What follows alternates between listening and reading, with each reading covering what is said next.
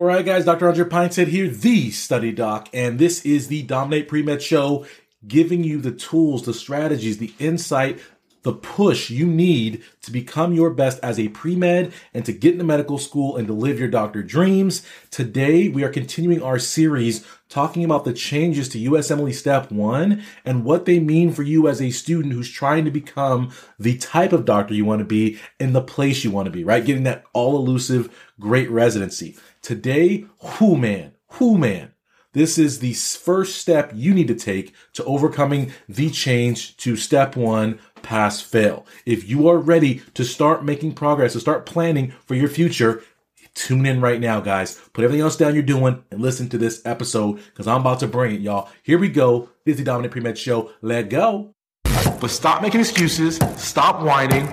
Stop, right? Get at it. No excuses. Just dominate. And let's start with Step 1. Not Step 1, the test, but Step 1, what you have to do. The first thing is you recognize that Step 1 is not the most important thing now. What's the most important thing? Step 2 CK. So now Step 2 CK will eventually, it's going to take some time because people have to adjust to what that scale is, but Step 2 CK is going to replace Step 1. And I said this in yesterday's video. The whole reason they left Step 2 CK as a graded score is they are actually hoping that it becomes a new Step 1. And the reason they're hoping this is because it's clinically related test, which makes much more sense to evaluate clinical residents on their clinical test-taking skills. But since every other board, every other USMLE test is what? Clinically related. I said all this yesterday. So now that we recognize that, we have to address how students are going to get prepared for Step 2 CK. And the question I ask all of you guys, and this is a serious question because most of you guys on here are not medical students, but medical students who are on here, you guys can comment. In your preclinical years for my medical students, or in your undergrad, or in your graduate school classes for my pre-meds, how many of you guys felt like you had an abundance of free time outside of studying for your classes? How many of you guys feel busy? How many of you guys feel overwhelmed? How many of you guys feel time strapped on a regular basis as you make your way through pre-med or you make your way through the preclinical years of medical school? Answer this question. I want you to put it in the box because it's not about me talking. It's about people seeing that everyone else is doing the same thing. So how many of you guys struggle to find the time you need to get everything you need done right now, wherever you are in your journey? Okay? Thank you for filling the box up. The reality is, and statistics support this, surveys support this, is most people feel time pressure.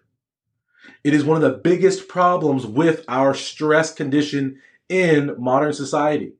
There's a great book called Why Zebras Don't Get Ulcers. And it breaks this down. It's not a new book, it's old. But it breaks this whole phenomenon down that we all feel time pressured. And we feel time pressure because we have so much to do with the same amount of time we used to have back in the day. And so as students, and this is why I ask this point, because if we can all acknowledge that, we'll call it 90% of us, don't feel like we have enough time to handle our pre-med classes or our preclinical classes and life, the question becomes, how do you expect then to transition into the clinical training of medical school where you are expected to be in the hospital caring for patients from 6 a.m. to 5 p.m., yet still studying for shelf exam, Step 2 CK, in all the other hours? So imagine adding a 10-hour clinical day to your day right now. How the heck would you be able to get your studying done? Think about this, guys. Is that going to be a difficult time for you? Is that going to be hard? Or are you just going to create time to get the studying done? These are the things that I think about on a daily basis. Like, okay, wait, I got this coming up. Am I prepared to handle it? And what happens, again, because I always say no excuses, just dominate. People think that means just bulldoze stuff. No, what it means is that whatever the obstacle, whatever the adversity, whatever the issue is, I don't really care because I know that if I take the time to inform myself, to become wise in my options and the possibilities, and then I implement that with ferocity, I can overcome anything. So the question, right, that I asked you is, you don't have enough time now, so you're darn sure not gonna have enough time when you're clinically oriented plus that. So what do you have to do? And Jennifer just said it. You have to develop time management skills. You have to develop study efficiency with effective study skills and study strategies, which is why I'm always yelling at you guys to learn how to study. Because the solution to them taking away step one is just to learn how to study better. Because any of the issues I mentioned yesterday, and I'll run them down briefly right here for you right now so you can understand what I'm talking about. If step one is taken away, medical schools will be tempted to add clinical grades, will be tempted to implement shelf scoring as a more predominant factor in your clinical rotation grades. They will weight step 2 CK heavier. All of these things. You will have to do away rotations where your knowledge has to be very strong. How do we do that? You develop a fund of knowledge. How do you develop a fund of knowledge? You study efficiently. So if you know how to study, and this is why, again, I said this in yesterday's video, I fear no test, I fear no obstacle, because I know how to study and how to learn. And if you guys learn how to manage your time and how to study, and you stop looking for study tips and hacks and BS mnemonics, and if you guys get your studying game together, what you will find is that even though it is hard, even though it is a struggle, you will still get the results you want. You will find a new time. You will find the A's. You will find the step 2 CK score you need. You will find the shelf scores you need. You will find the clinical knowledge you need to do well in your away rotations. But if you don't address the issue of knowing how to study, you're doomed to repeat your current struggles. And the reason I read this email from this student is because she was, right? She's now back to being a pre-med student, and she goes on her email to explain she went to a Caribbean school because her first MCAT score was 481. And she didn't want to retake the MCAT because it was going to be too hard. So she elected to apply to a Caribbean medical school, which there's nothing wrong with. But she never thought to herself, wait a minute, if I scored 481 on my MCAT, that must mean I'm lacking in a fund of knowledge or study skills, more likely both.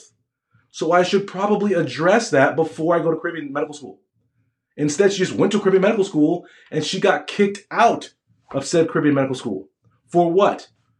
Low test score performance.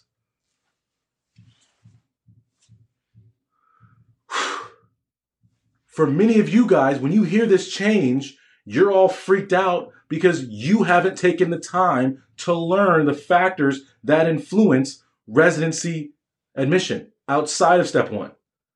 You haven't figured out how to study, so you're like, ooh, different tests. What am I going to do? Shelf exams. Again, the reason I laid out all of my credentials at the beginning of yesterday's video was to point out every single step of my medical training life I have dominated. It was not easy, but I dominated because I took the time to make sure that my preparation met my aspirations. And many of you guys want someone to bellyache with you and complain and tell you it's okay that you suck. And I will never tell you that. I will tell you that you have greatness inside you. You have the ability to dominate, but you got to step up to it. And when it comes to getting into residency, now that step one's gone, we have to first learn how to study so that we can be clinically competent to show out on rotations, because that's going to be a bigger factor in the process. You have to get your study skills together so you can show out on shelf exams, so you can show out on step 2 CK. That's the first step. All right, guys, so that was step one, the pun there. That was step one of overcoming this step one change that you guys have to understand. I think the most crucial skill that anyone can learn in this world, no matter who you are, if you're a student or not, is the ability to be able to study and learn well and to learn quickly. If you haven't developed that skill, I highly encourage you to start working on it and working on it seriously. If you're looking for a great place to start, then check out my website, studenttransformation.com. I have incredible study courses, including my full study system, the 5 pillars of studying less and getting rid of grades, the same system I use to dominate in college, to dominate in graduate school, to dominate in medical school, and even to dominate my clinical training of medical school, of my intern year, and of my residency. And I completed my anesthesia residency. So if you guys are looking for help, check that out. I'll put a discount in the box below for you guys in the show notes for this show, but definitely check that out. And if you have questions about your study skills or things you're doing or things you've heard of, please, I have tons and tons and tons of videos on my YouTube channel about studying.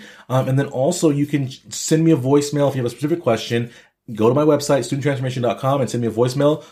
It comes right to me, guys. I can get right back to you. So I hope you enjoyed this segment. The next segment, we're coming back with the second step, the second thing you need to do to overcome the change to step 1 pass fail. I hope you guys are loving this Dominate Pre-Med show. And how do we close every show, guys? How do we end? No excuses, just dominate. See you guys next time. Today is the day, guys. No more excuses, no more complaining. You're going to take your future in your own hands. You're going to dominate. You're going to be successful. Get to my website, studenttransformation.com. I challenge you. What are you going to do today to make your life better?